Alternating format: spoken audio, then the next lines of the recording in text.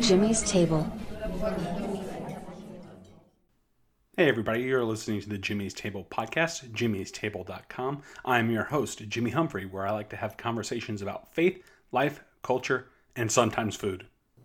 So today is episode 69, in which I'm going to be talking to a friend of mine, Sam LaRusso. I'm going to be talking about homeschooling and virtual learning during this pandemic, because I know for many of you, you got children, and the school year is coming up, and you're not quite sure what you're going to do. Maybe you're like here in Charlotte and North Carolina, where the government just kind of released the info of what the next year is going to look like. Some of you listening up in New York and California haven't quite got there yet, I don't believe. So, you're probably trying to sit there and make decisions about the upcoming school year and what you're going to do and what's best for your child. Well, that's awesome, because my friend Sam, he is an individual who is a high school history teacher for Charlotte-Mecklenburg school system.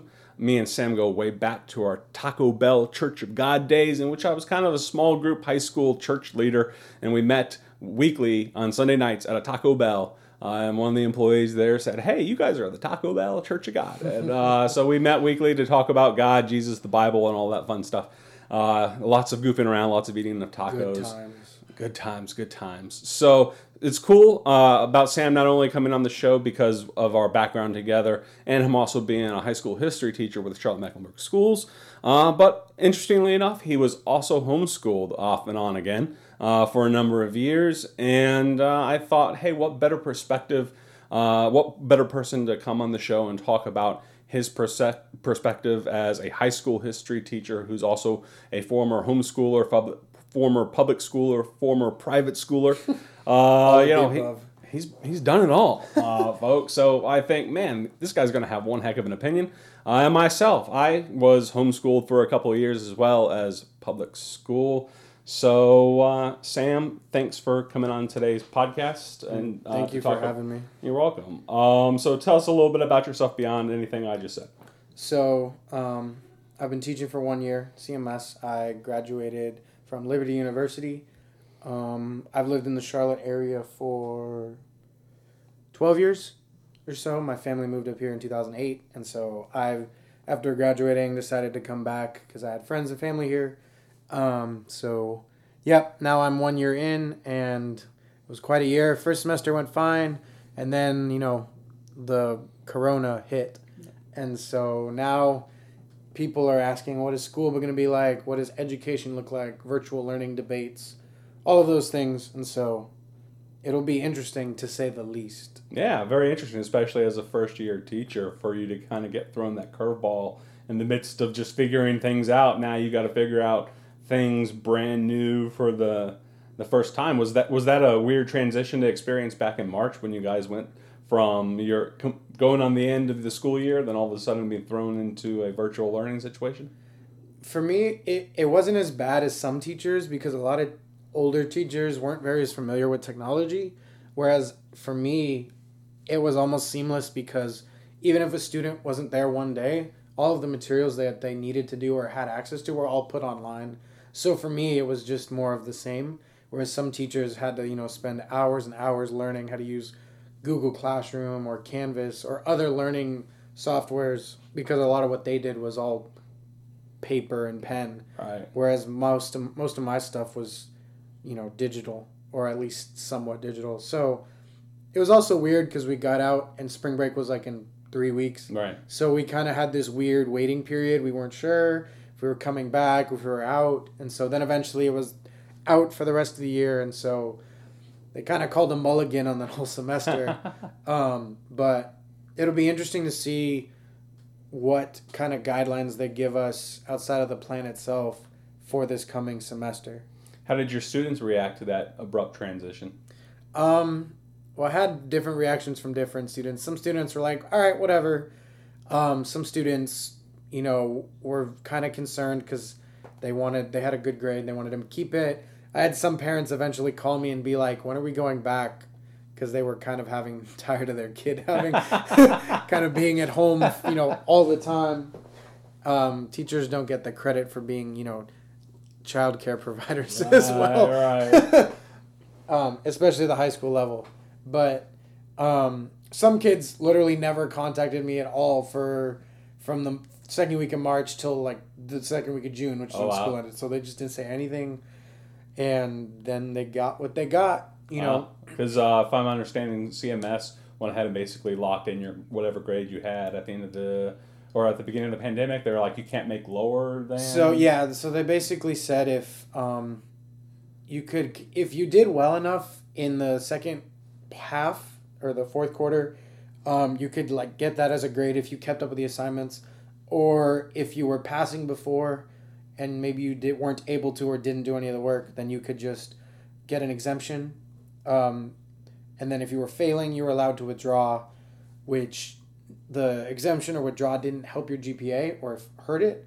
But if you withdrew, so you were failing, you have to take it again. Mm. And if you took the pass, then you got through the class, but you didn't get the GPA boost. Interesting.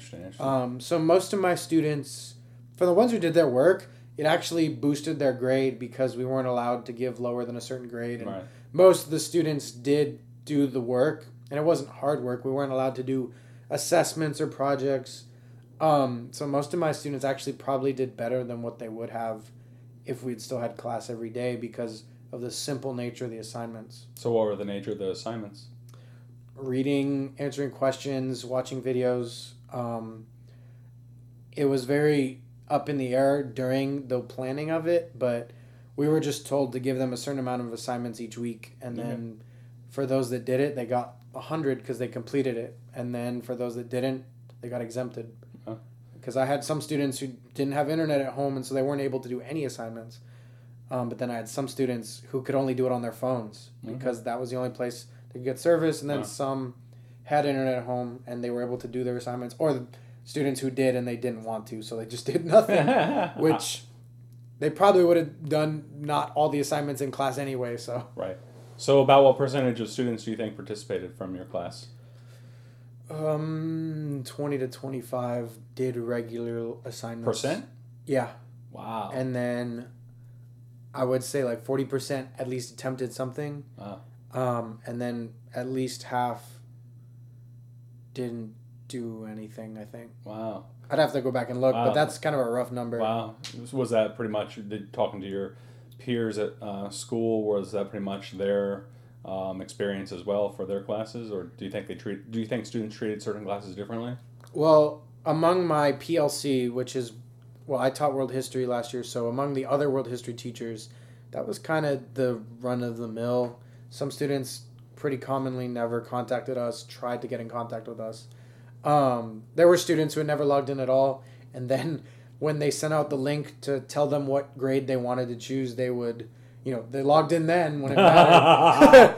I choose the A! But it was interesting, but it was really hard because almost every other week the situation would change, and so sometimes we did something and then we had to change it, or we were told one thing and then another thing was what was to be.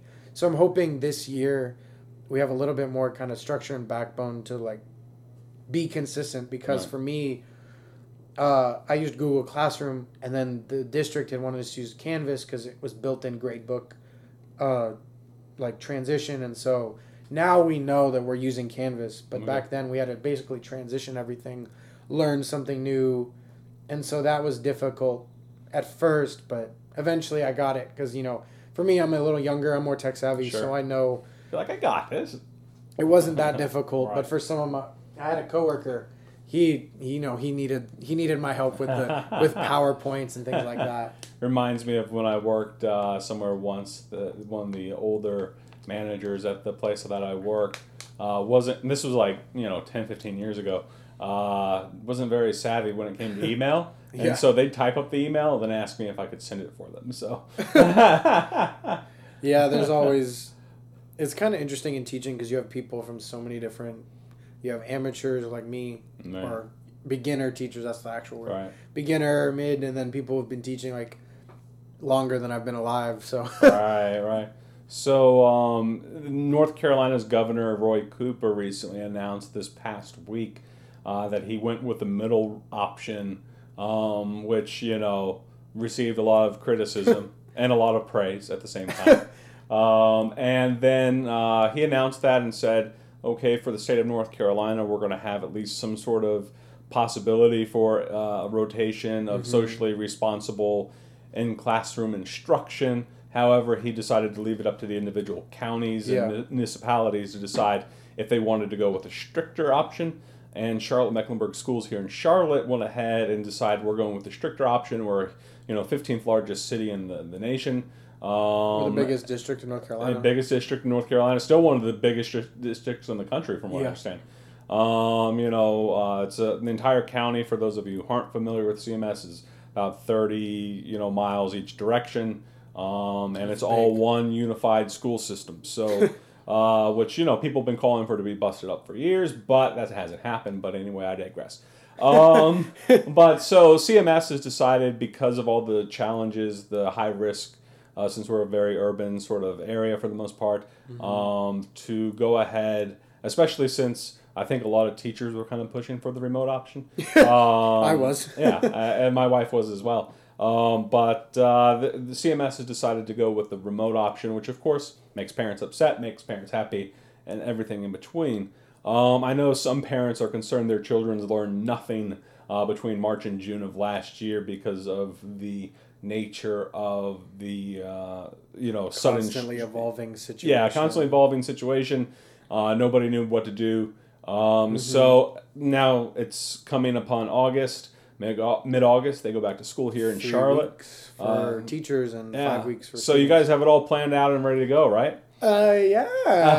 You got all your lessons plans for the year and everything. Well, for what's me, it going to look like for you? So for me, I'm teaching a new class first time this year. I'm teaching a different class than I taught last year. So I'll have to get together with my colleagues and see how we're going to do it, because that's really how they want us to plan, as a kind of to unify, not necessarily the same lesson for every class, like copy and paste, but more like, what are we talking about this week? What are we talking about next week? How are you doing it? Is it good or bad? Or is that the way you found that it works and someone else might find it work differently? So we'll need to talk about that. As far as like the day-to-day, I still don't know, because I need to, review the material as well as see because there are certain technologies, like for example, Flipgrid, that I'm going to use more now that it's remote learning than I would have used in class. And so Flipgrid's basically like this kind of almost social media-like way where you can basically pull up your computer, record a video, almost like a TikTok or an Instagram video, and you can make it like a grade, basically. So I think the first assignment I'll do in the first few weeks is like, hey, introduce yourself. Say, I'll be teaching seniors, so say maybe what your summer was like, which we probably not do that. That's normally like an intro question. It's like, I was at home all summer. Right, I did nothing. But like, no Disney World. What their favorite subject is. Right. For me, I always like asking the question, do they love or hate history and why? That's a good talking point. What do they think about American history? Because that's what we'll be teaching. Or what do they have plans after graduating? Because a lot of my students will be graduating. You'll be doing senior this year? Yeah. So random questions like Coke or Pepsi or like something fun. And so I've found that can kind of, as an introduction, also be able to get to know them, even though I won't have a lot of time to interact with them. And things like that, things they like and enjoy. But also, American history for students can be really relevant because it's in today. I'll be teaching the second part, which is after the Civil War to today. And you can see a lot of problems in our society today stem back from that, and even further back. But that's one of like my main kind of keys is if you make history relevant for students or make it tying to something they know or enjoy or can relate to, then even like whatever they get on the test, they'll still remember it after. And that, in my opinion, is learning more than just passing a test. So you'll be also, that time period, you'll be able to cover the Spanish flu then, right? Yeah, we will be talking about the Spanish flu. That'll be fun. It'll be an interesting case study to see, because, on social media, people are like, oh, well, there was this and that. Right. And it's like, well, why don't we actually go to the source and not social media and Karen's opinion on an issue or not, which it is similar, but it's a lot different because, we also didn't just get out of a world war. Right. war in Afghanistan, war in Iraq. I mean, we've been in war forever. Right. Digress. Right. Digress. So you'll be utilizing technology. You'll be videotaping your lectures, basically, then. So, I'm hesitant to because that's very time consuming. Right. I might narrate mine. Okay. Kind of like doing a voiceover while going through a PowerPoint. Okay. There are also other tools where we can use the basic ways we can give them the book. But there's other like videos like Crash Course. I've used Crash Course in a supplemental way before where... What's Crash Course? It's a YouTube channel where they have very informational videos. So what I would do is, for example, they would talk about the Great Depression. Okay. I would make up some questions of the video, and then my students would watch it. And they're kind of fast. They're pretty quick, but they're really kind of information packed. A lot of students use them to study for AP exams in history. But if, it's always about the same thing that I talk about. Right. So if they maybe miss something, they might get it there. Or if maybe the video has a different way of explaining it. Sometimes students are more kind of, they like watching a video more than listening. Right. Because that really, when you lecture, that's what it is. It's not so much the person, but what you're hearing. Right. So I still have to it's still kind of early for me because, some teachers might find out in a week or two that they might be getting a different class. Right. For me, last year getting hired, I found out mid-July that I was hired and I would be teaching world history. And then when I got my schedule, I realized I was teaching not just world history, but a different version of it as well. And so you kind of have to be flexible. And so that's what I'm hoping for. We've yet to have a meeting as the American History 2 class for the teachers. So we'll see kind of when it goes there. But so what kind so you won't just be sitting in your pajamas telling students to read pages, 100 through 150 in their book and then writing an essay about it and then just reading the essay. You'll actually still be doing some sort of instruction in some way. Yeah, I'm more of I guess it comes from, being homeschooled, that I was very much self-motivated. Mm-hmm. And so my remote learning this past quarter when we were out was very much like, Monday, here's all the material and all the things you have to do that's due Sunday. You can do it today. You can space it out. You can do it however you want. It just needs to be done by the end of the week. Right. And so that was kind of, I guess, in a way, my philosophy or how I would want. Because if I was wanting to be a student, I don't want to show up every day at the same time for something boring. Right. There's already a lot of dead time in classes. Sure. So just to make it efficient, because they also have other classes. Right. So for me, that's probably where I'd personally like to aim towards. Okay. Because, some of our students still have jobs. Right. Especially upperclassmen, they'll still be working at local areas, right. like fast food restaurants and grocery stores. And so they DoorDash. also have, that's what I've been doing in the summer. I actually had a high school kid deliver DoorDash for me not too long ago for our lunch one day. Mm-hmm. DoorDash has been interesting. We should make another podcast on that. Absolutely. Alternate methods of revenue because teachers make tons of money. Absolutely. So with that said, so will you be doing will you have regular? It sounds like you'll be more engaged perhaps this year than you were between March and June last year. The students are going to have more expected of them. Will they have to be completing assignments? They'll be earning grades, I assume, tests, papers, all that fun stuff? I'm not sure about assessments because that's kind of because the state's involved with that. Right. Because basically most classes prepare them for the state test. Right. And that's really where they can be made or broken as far as grade-wise. Right. So for me, we don't know that yet. We'll know when we get back whether they're exempting them again from state testing or if we're going to have the state testing. Testing integrity is another thing. Which, that's why we didn't give any out because, they could be on their Chromebook that we can monitor, but then, they could have their phone out while they're taking the test and, oh, look, everyone scored 100. Wow. I've had to make sure to put answers that you can't find on Quizlet. Interesting.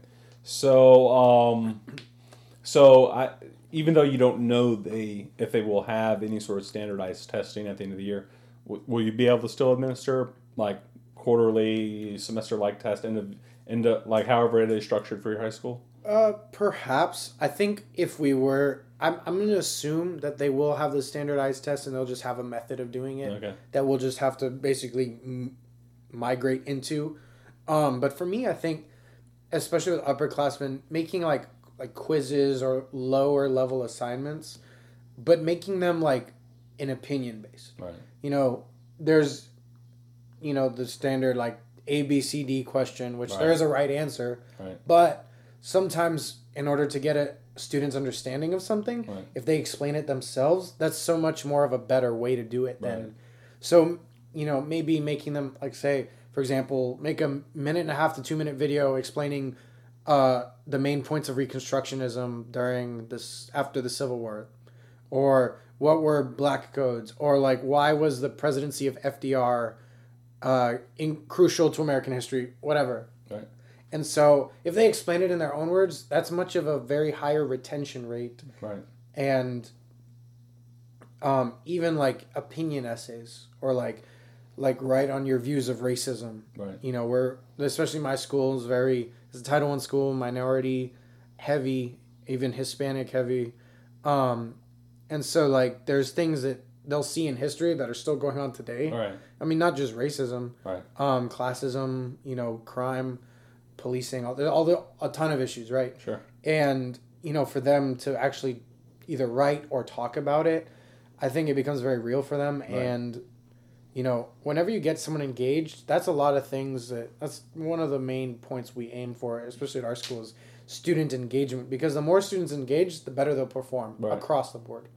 Right. So you'll still be teaching a curriculum-driven stuff, even though you're not 100% sure, you know, how that's going to be assessed and everything. You're still going to be teaching the same standards that you would expect to normally teach regardless. It'll always be to the standards. Okay.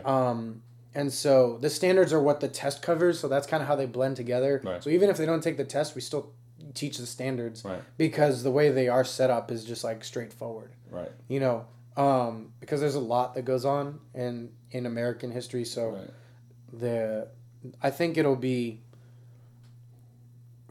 for me particularly, I think it'll just be pretty straightforward. Right. You know, as far as what that looks like, assignments, we still have to kind of figure that out because it is going to be all remote. That's what we have 2 weeks of in class separating groups, just to orientate the students, and then full remote learning. Right. Day to day, I don't know what it'll look like. Right.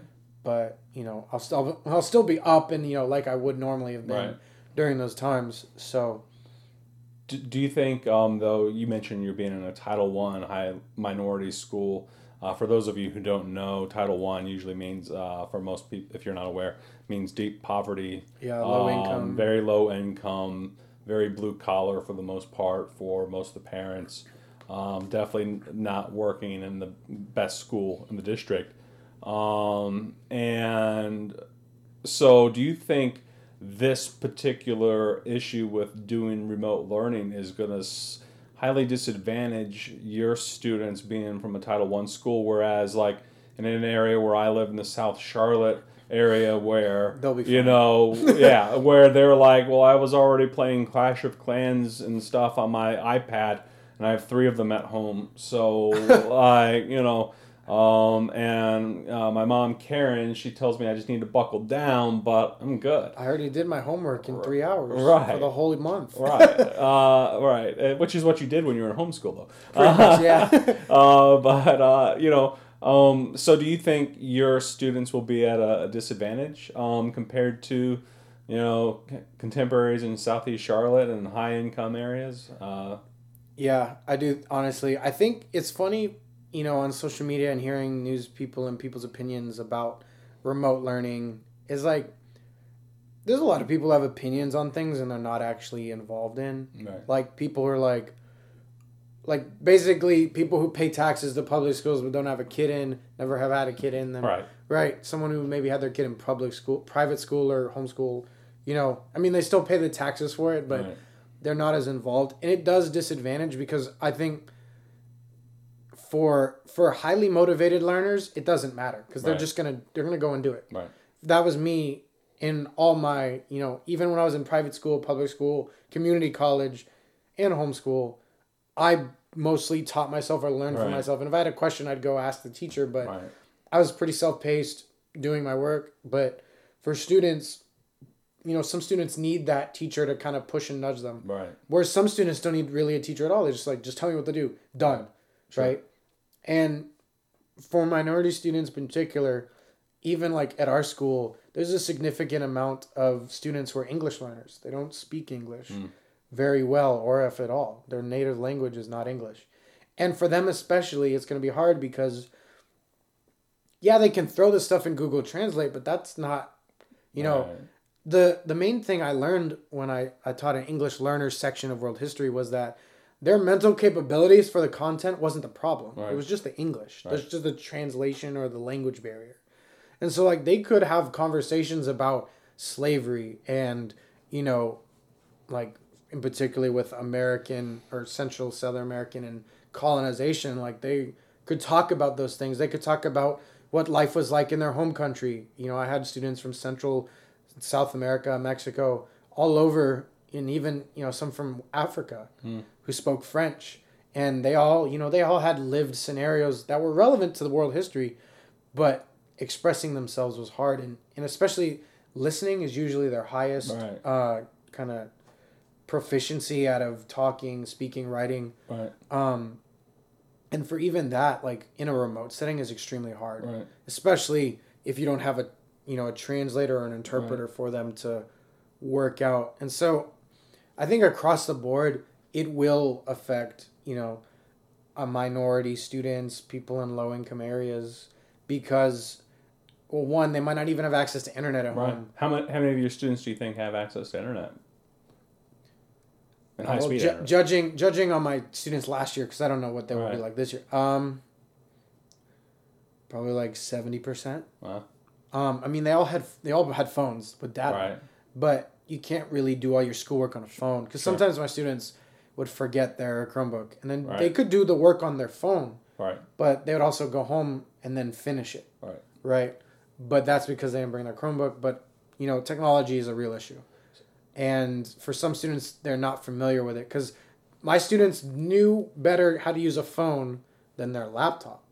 Some of my students didn't like typing out things because they could write it out faster. I was like, well, if you want to at all get into higher education after 12th grade, you need to type up. Like that's how it works. Do you guys have any alternatives for students who don't have access to the internet? What's the school system going to do for students who truly don't have access to the internet? So I know at our school we give out hotspots, and that's something we've offered even before all this. And there were I think Sprint is the one who's donated them. And so Sprint services the hotspots, and they get a certain amount of data. Which I had a few students who had those, and they got their work done. They did it. And they didn't use the internet as an excuse. So even if they had it, they still did their work, and they were some of my best students. But really, I think my main concern, I guess across the board, is just the culture of online learning, because it's kind of lazy. Motivation in our school is very hard. The area, a lot of people don't find the value of education. You can see it. Some of the parents, great. They get upset with their kids if they don't do their work. And because they want them to do well. And the kids know that. But then some kids, various home situations, sometimes, I had a student in 9th grade drop out before the end of the year. And, he just couldn't focus in school. A bunch of stuff, a bunch of issues. It just made me sad because, I see greatness in everyone. I think that, I remember telling my students, when I was talking about the Middle Ages and how people learned, they had to spend money to learn, but it's an investment because of what I'm doing. I learned about history. I learned about teaching. Now I'm getting paid for my brain.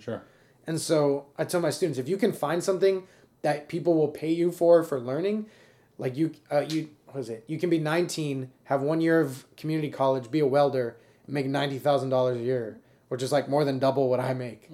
And you're making that at 19. Why would you not do that? Yeah, it may not be the great thing, but you're going to make good money. You'll be financially sound. And, they don't have people to say that to them, especially in my school. They don't have good role models. They don't have people who are willing to push them and challenge them. And especially in a home environment where now it's going to be remote learning, students, they're just like, well, why do I have to do it? I mean, I can just do it whenever. Procrastination is going to be through the roof. Right. Yeah. Oh, yeah, for sure. I mean, I can only imagine the distractions that home life will offer, not only just whatever domestic issues may be going on in a home, but also, especially with seniors who, maybe have part-time, maybe even full-time jobs. They may think, well, I'm not going to log in between the hours of 9 and 12 because I can pick up an extra shift at Bojangles or wherever that I'm working. You don't get paid to go to school now. Right. I mean, you could eventually, but you got to put food on the table, money in the bank. Right. And I feel that's why I've been door dashing for the summer. Like, that's kind of the real kind of aspect, because people are like, oh, well, they should learn. It's like, well, you can't just learn your whole life in the sense of go to school full time. Right. You have bills that get paid, and especially now because some people are out of jobs. Some people can't go back to their jobs yet. Right. What do you think your biggest struggle will be as a teacher in the midst of all this? That's a good question. I think it'll be being personal with the students, because that's something that I like to joke with them. I like to mess with them in like a joking way. And they like that. It's funny because some of the students I was the hardest on always would come see me the first semester. They'd always come see me the morning of the second, when they didn't have me. They're like, hey, Mrs. Larizzo. I'm like, what do you want? Type of thing. Like just joking with them. But they it's funny because high schoolers, I've learned to push, and that might sound bad, but pushing shows that you care. Sure. And they just want someone to care about them. They want to be, valued or noticed or even joked with. And so that'll be hard in a remote environment without spending a significant amount of time talking with them. Right. And so for me, it'll kind of take some of the joy out of it, because I don't get to know, and especially for me, they're seniors, they might go all over the place after this. Sure. And so that's kind of part of the joy is, and even you've been a mentor for me, it's kind of cool when you see people you've kind of helped lead along the way and seeing them grow and go other places and do great things. Sure. And so it'll be harder because pretty much everyone's just going to be sitting at home. Sure. There's not going to be much or if at all athletics this coming couple months. Gosh, it's clubs. There's not going to be a lot of social meetings, and people thrive in those settings. Sure, right. But some people don't. Right. And some introverts, this is their dream come true, right? But for some people, I even have coworkers, they don't do good at home working from home. I'm fine. Right. Because I have a great setup at home. Sure. I have multiple monitors, etc. I have a microphone for recording, but it's going to be a challenge on a whole different way. And I think another issue is students with disabilities, because they're legally required to have services for them, but all those services are provided in school, but they still have to get them out of school now. And so that whole thing is going to be... Wow. I mean, I've only had a few students who've had documented disabilities who needed services like testing in a different setting or tests being read aloud to them. And so, I have no idea how the EC department's going to handle those, because they still have to. Right. How do you think this is going to be a challenge for parents? And do you think the challenges will be different for high school parents versus elementary school parents? I think it will be, because elementary school, particularly elementary teachers, they teach all the subjects. Right. And they also kind of have to kind of have fun with it. You always see the pictures of the nice looking lady with all her students, and they're all smiling or playing with blocks. But that at home, it's different. For some elementary students, home's not a good place. Right. But for some, it is. And forget remote learning, just the kind of, there's a whole theory about learning through play. If you don't have that environment that's social, because playing is social interaction is part of play. Working as a team, it's kind of hard to work as a team if you're all at home by yourself. Right. Especially in your formative years. And so I think elementary student parents are going to have a hard time kind of filling up the day. Right. Because, they could go really in depth with it if they wanted to take that responsibility of teaching them themselves. But, Right. you know, they might come out of it a grade or two ahead, and then that'll be kind of a unique scenario. Right. But it also might be that they don't actually learn anything. Right. Especially if they're in a, a very high poverty area where mom and dad are working all day. They can't. They'll be at home all day. Right. Like, whereas, like, somebody like me, I work for a big bad bank, and, like, Yeah. I have my work laptop sitting right here next to the laptop I'm recording on for this podcast. And, if I had kids running around, like, I would still be able to tend to them and oversee them. Mom and dad, if they're, like, don't have the luxury of a remote working job, they're gonna, they're not going to be there during the day for the kids. Yeah. And even if they might be able to do anything at night, it's probably going to be a little. I mean, some of them might even be working 2 jobs. Yeah. And I'm concerned. I don't know if you are, but, like, how do you think this could impact people for, like, some sort of multi-generational, like, multi-decade of effect? Social. I think in that area, it might make people independent in a bad way. Because there's one thing to say that, like, we always kind of value, like, the independent learner. Like, I'm a strong, independent woman. Like, I don't need no man. Right. Or, like, I can do this myself. I don't need your help. And that's kind of a stereotype. But Sure. It's pretty American. Like, we hate asking for help. Sure. I tell my students, like, if you don't know the answer, just say I don't know. It's okay to not know. Right. But in that way, I think people will learn to not ask for it. And just be like, well, it doesn't matter. And, as a society, we're really seeing, like, people always make the joke, like, none of this crap happened when sports were around. I mean, I love sports, and I do miss sports, but, like, public health is an important thing. Right. But, people are also, like, kind of realizing that, like, now they have a ton of time with themselves. Like, they don't have as many distractions. They're actually having to, like, kind of interact with reality. Right. I've always seen the ABC store. It's always a line out the door. And so it'll be interesting to see. I think it'll be, for all the people who wanted to know if online learning, virtual learning, remote learning was actually, like, effective, they'll find out soon. Because now that we have to do it, basically. Do you think this will increase inequalities in education between the haves and have-nots and all that? All those social aspects of things that kind of get dicey? Yeah. And when I was younger, I was against kind of this idea, but now I'm not because, especially with sports, some students, especially in lower income areas, stay in school because of sports.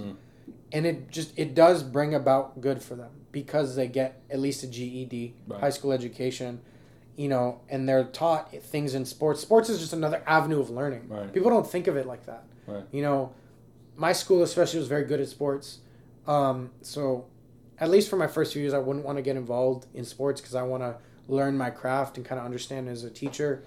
And then when I have more time, in a sense, to dedicate, because I love sports. Sure. I'd like to be not a head coach, but just like an assistant coach. It's another way to get to know kids. Right.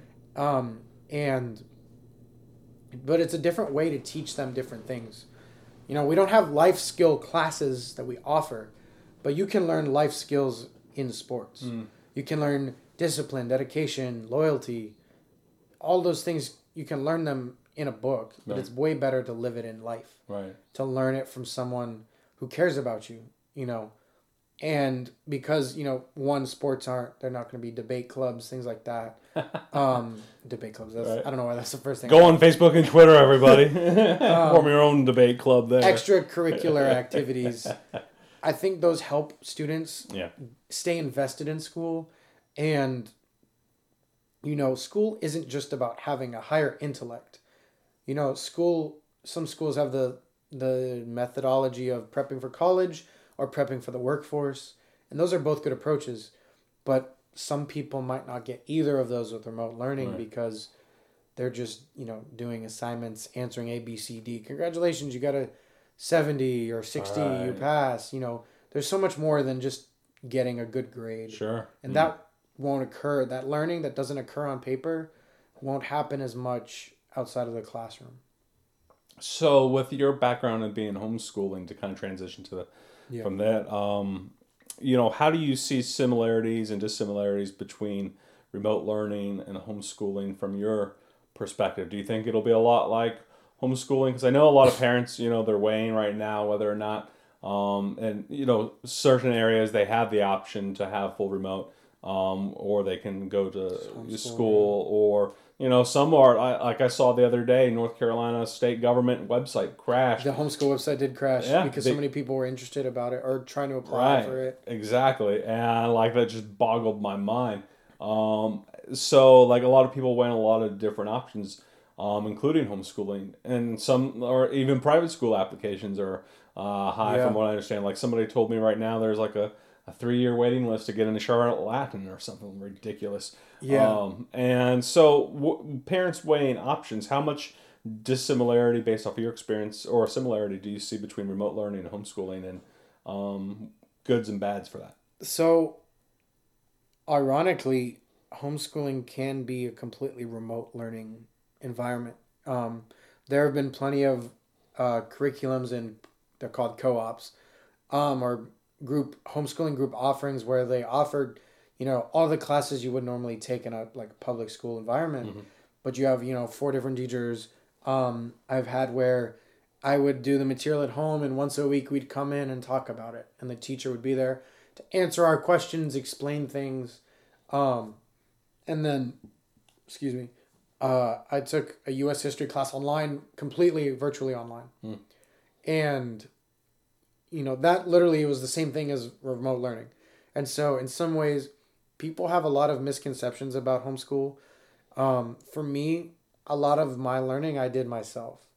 My mom. So wasn't your mom and dad sitting down every day for 5 hours? Well, no, homeschool or last 5 hours. At least not for 3 hours and sitting there lecturing you, or not anything? until high school, at least. Okay. In that time, at least. There were times where I would need explanation. And so kind of that process is like you learning, like as a parent, you're going to learn while you homeschool, because like when I was looking for a job before I found my job, I was attempting to learn math, to take the middle school math, just in case I didn't get a history job. I could teach middle school math. I felt like an idiot trying to learn middle school math, but I got a greater understanding of what teachers went through. But I was also but if I had finished, because I got a job before I finished, to take the test, I would know the math better. And so, excuse me, in some sense, it is good because you are learning and you're being able to teach other people, like your kid, if you homeschool. But homeschooling costs time and money. Right. Ironically, now it's actually a better time to homeschool than it was before. Why is that? Because of the online resources available for free. They might not be the best, but they're better. They're good as free stuff, right, as free materials that you can use. I remember telling someone, do you know what Khan Academy is? No. So Khan Academy is a website where I'm sure by now, it was started by a man, and it's literally, you could take a GED. They have first grade math, second grade, all the way K through 12. They even offer some college level classes, right? They offer subjects, history, science, math, English, or grammar, whatever you want to call it, literature. And I one time told someone, honestly, with the way things are, someone might be able to get it, maybe even a better education in just doing that, K through 12, than going to public school K through 12. Wow. But it depends. If they were a self-motivated learner, right, and had the discipline for it, then yeah, they probably could. But not everyone's like that. Some people need a teacher. Right. Some people need to be in a social environment to learn. Right. And so the material's there. And so that's why I say now is a better time to do it than ever. But you also have to consider the other needs of kids, such as social, emotional, and even academic. One of the reasons my mom pulled me out of high school, public high school, to homeschool me was because I wasn't getting challenged academically. I was doing fine. I was, getting very good grades, but it was just easy work. And I remember not liking it because not because of the academics. I didn't like the environment, but I was still doing what I was in homeschool before. I was performing at the same level. And so my mom knew I needed a challenge, and so that's why she pulled me out. And the challenge, that's one of the things, is like kids always, if you ever hear someone say, you won't, like, it's like, oh, really? And that, I think challenging is a great way to push someone further than they've been in any aspect of life, but especially in education.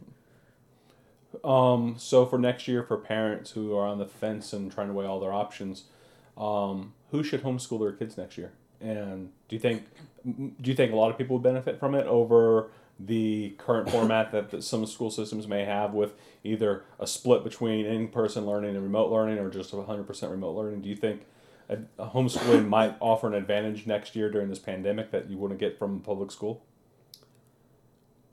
The one main advantage I can think of, and which I also had when I was homeschooled, was that it's individualized learning. As a teacher, I had almost 40 kids in a class one time. I couldn't, at every moment cater to every one of their needs. Right.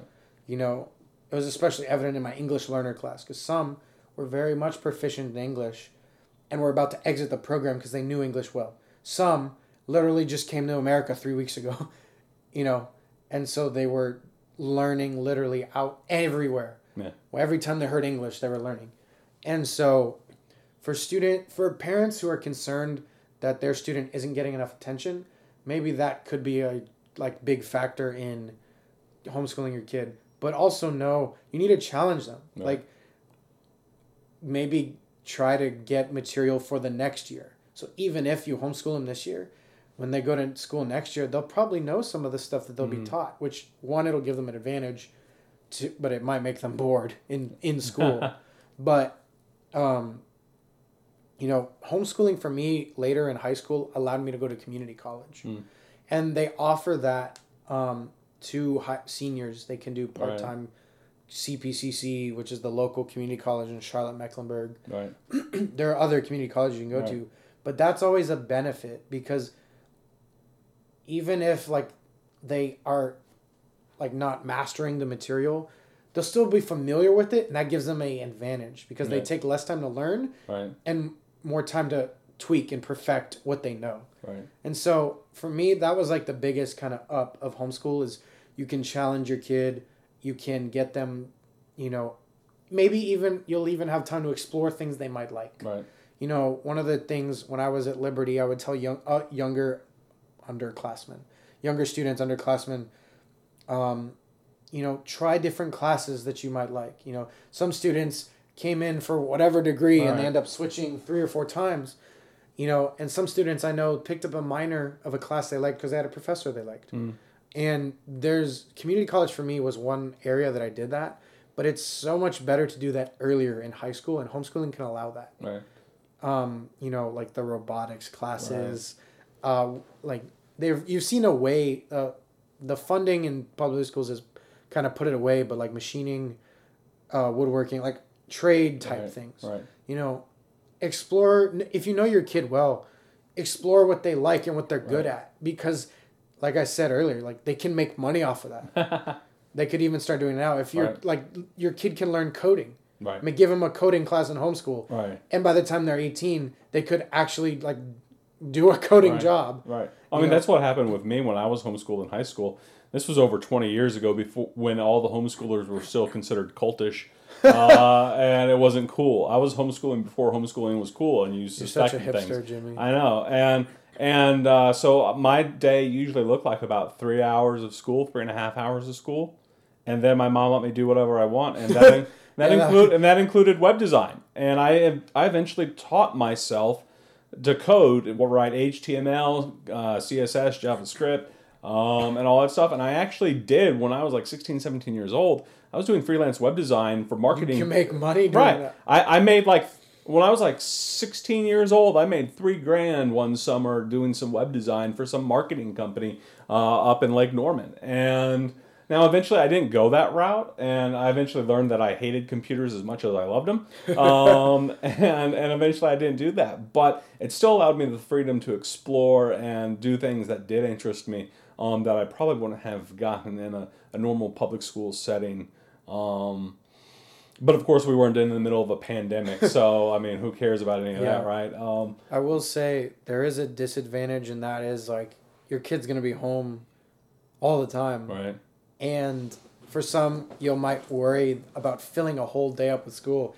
You're definitely not trying to replicate a 7-8 hour school day. Right. Dirty little secret, most homeschoolers do twice as much work in half the time. Yeah. But that's because it's focused. Right. You know, a lot of my students probably could do all the work I have for them in class in half of this class time. Right. But, you know, we get these huge long... Our classes are an hour and a half long. Right. And I don't need all of that time Right. to teach what I need to teach, but there's also, like, behavior. There's people confused, you know, and how you use the time is different. But for homeschooling, you know, you don't have to be an expert in every subject. Right. And I think that's probably a lot of parents' fear. They're like, well, what do I know about teaching math? What do I know about teaching English? What do I know about teaching history? But it sounds like with homeschooling, you know, it's the burden on the individual parent. Yeah, they're going to probably have to help their kids, but there's a lot of, like, it's not like the parents have to become subject matter experts, and they'll probably be able to utilize the resources that are out there and to teach their kid, and their kid will actually teach themselves a lot. Yeah, and even, like, homeschooling groups have people, whether parents or... there was that meme. It's like, hey teachers, sell your services for $250 a week. Teach 10 kids, and you make $130,000 a year. Right. Like, that is possible, but unless you know every subject, like I couldn't teach that because I don't know the English standards. Because homeschoolers, there's another myth. Homeschoolers still have to take the same tests that everyone else does. Right. And we might not have learned the same method, but we still passed the test. Right. And we probably destroyed them compared to some people. Yeah, like even though I lived in North Carolina when I was homeschooled, I was taking the California state test. And that's pretty common. They usually the groups that form, they usually pick the higher states, and North Carolina is not among them. And so, like, for me, I think that, you know, you can reach out. There are people, especially in homeschooling groups, that are willing to help. You know, especially with virtual learning now, like, you can hire a tutor and maybe have them tutor 3-4 hours a month, and that can cover, you know, the time that your student needs or your kid needs to get that solidifying of that mastery of that content. And that's much cheaper if you use a free material and then you have a tutor like once a week for an hour or two. That's way cheaper than, you know, if you were to hire someone. Right. You know, and it also just makes it easier for you as a parent because, you know, in a sense you are paying for that tutor, but that tutor, that hour is going to be laser focused on what they learned.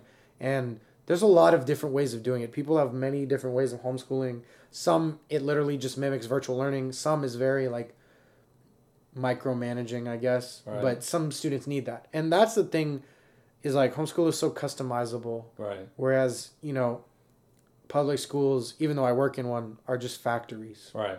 Yeah. And not everyone needs a factory. Right.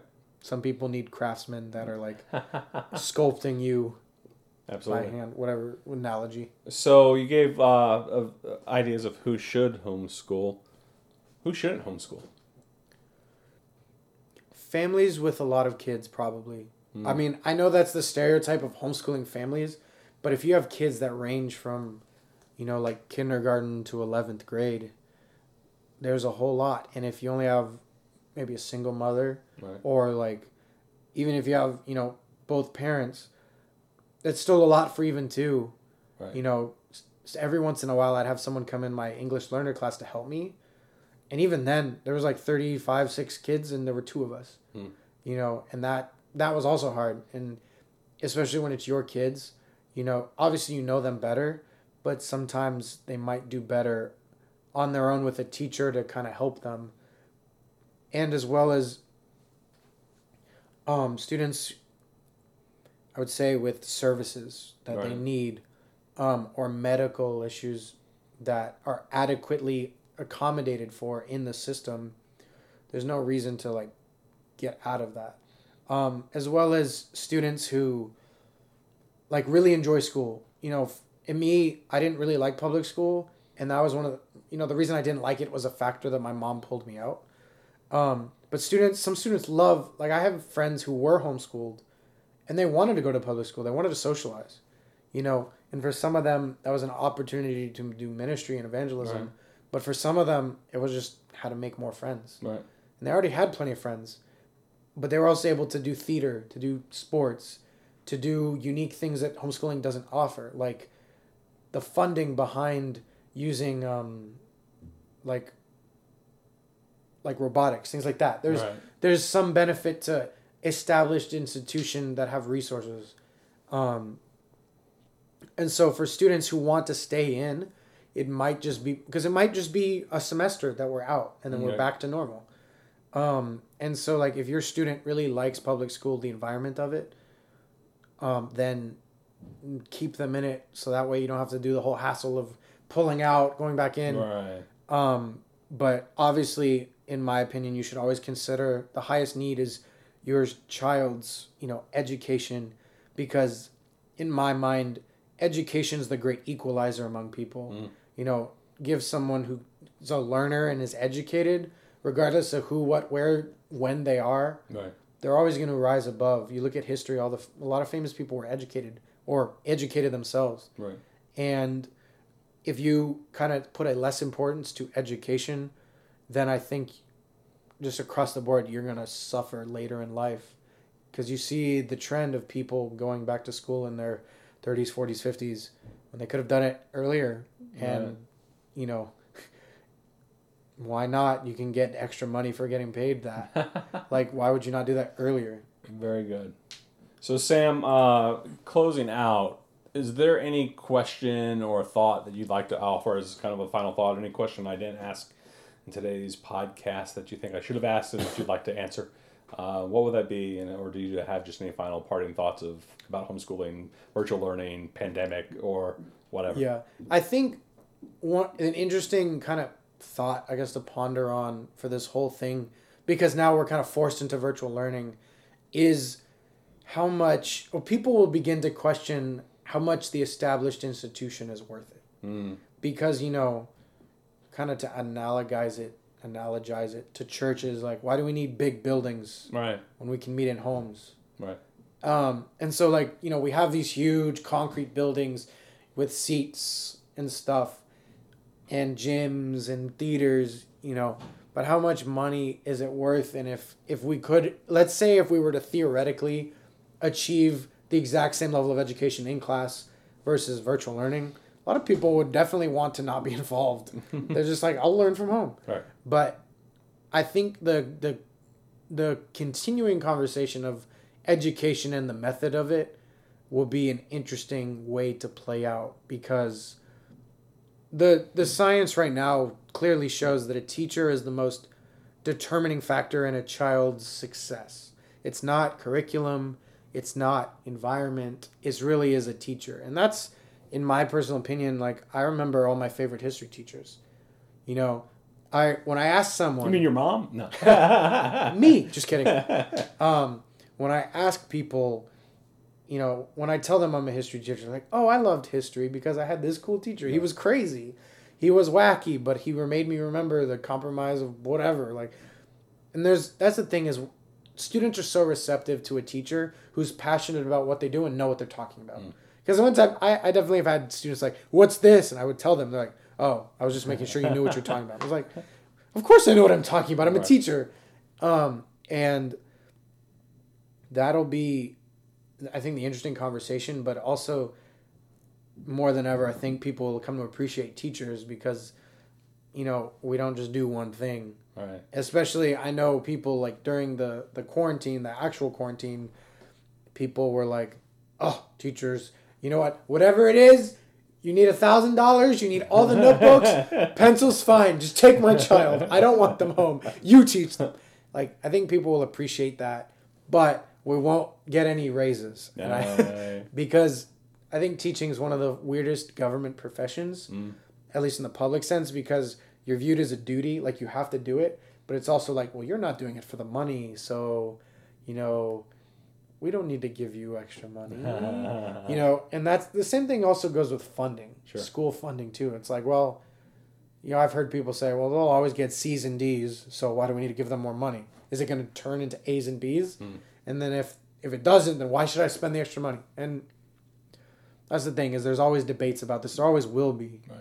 And so I would say for people listening, if you have a kid, strongly consider homeschooling, but also know like there's varied needs for varied students. And if you feel like homeschooling won't be the best method, then don't do it. But if it is, maybe give it a try, because you could do it even just for the semester. If it doesn't work out well, you can still send your kid back in for the next semester. The government's always accepting your children, ladies and gentlemen. I think one thing they told us about our school was that every day might be a different group of kids. I had kids literally come in. I had a kid get enrolled 4 weeks before the final in my class, because this family moved from another state, and he was in school in that state. So I was like, all right, here's the study guide. You just have to pass the final because you haven't been here for 18 or like 10 weeks or something, So there's always differing scenarios, but I think every parent wants their kid to get a good education. Right. Because there's no negative to it. The time invested and the money invested will always be worth it. Because like what I invested in my bachelor's degree is going to pay itself off in 2-3 years. Right. And if you can do that, K through 12, get him a good standing, going to college, getting a good degree, and working, that's a great foundation. And that's always what, I'm not a parent, but I know parents always want their kids to have a good foundation so that they can be better than them. I don't know if I've ever met a parent who wants their kid to do worse than them. No. And so that's what, even as a teacher, like I want my kids to do better because I know they can. Very good. Well, Sam, thanks for coming on today's show. Great thoughts. I've enjoyed Thank you for having me. The conversation. If you've enjoyed the conversation, this has been Jimmy Humphrey with jimmystable.com. I've been here with Sam LaRusso. If you want to email me, jimmy@jimmystable.com. You can check out this podcast at the website, jimmystable.com/listen. You can download episode 69. Be sure to subscribe if you haven't already. I'm on Apple, I'm on Google, I'm on Spotify, Stitcher, and all the other places that podcasts can be found. Be sure to leave a review where reviews are possible, but only if it's going to be a 5-star review. Don't give me any of those 3-star reviews. That doesn't help me. We're only positive. Help me, people, because I help you, right? But not Corona positive. Right, absolutely. So be sure to share this. I know there's a lot of people having hard conversations right now with homeschooling and education, and there's a lot of opinions, and you can even hear the complexities of what Sam said today on his thoughts on it. So, at the end of the day, I think everybody's trying to do best by their children, both as parents and even government officials, believe it or not. I think they're in a hard spot, and it's like I talked with somebody recently. I don't know that during the pandemic that there are any good options. And so you ultimately have to just do what you feel is best for you, your child, and your individual situation. But anyway, jimmystable.com, where I'm having conversations about faith, life, culture, and sometimes food. And speaking of food, Sam came over to record the podcast. If you come over to my house to record a podcast, I feed you. So that's a big plus. Food.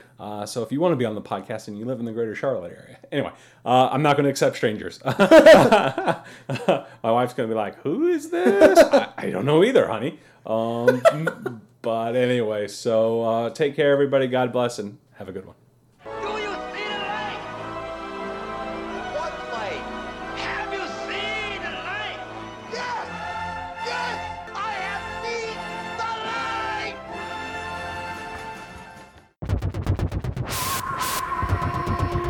light! Air Smudge.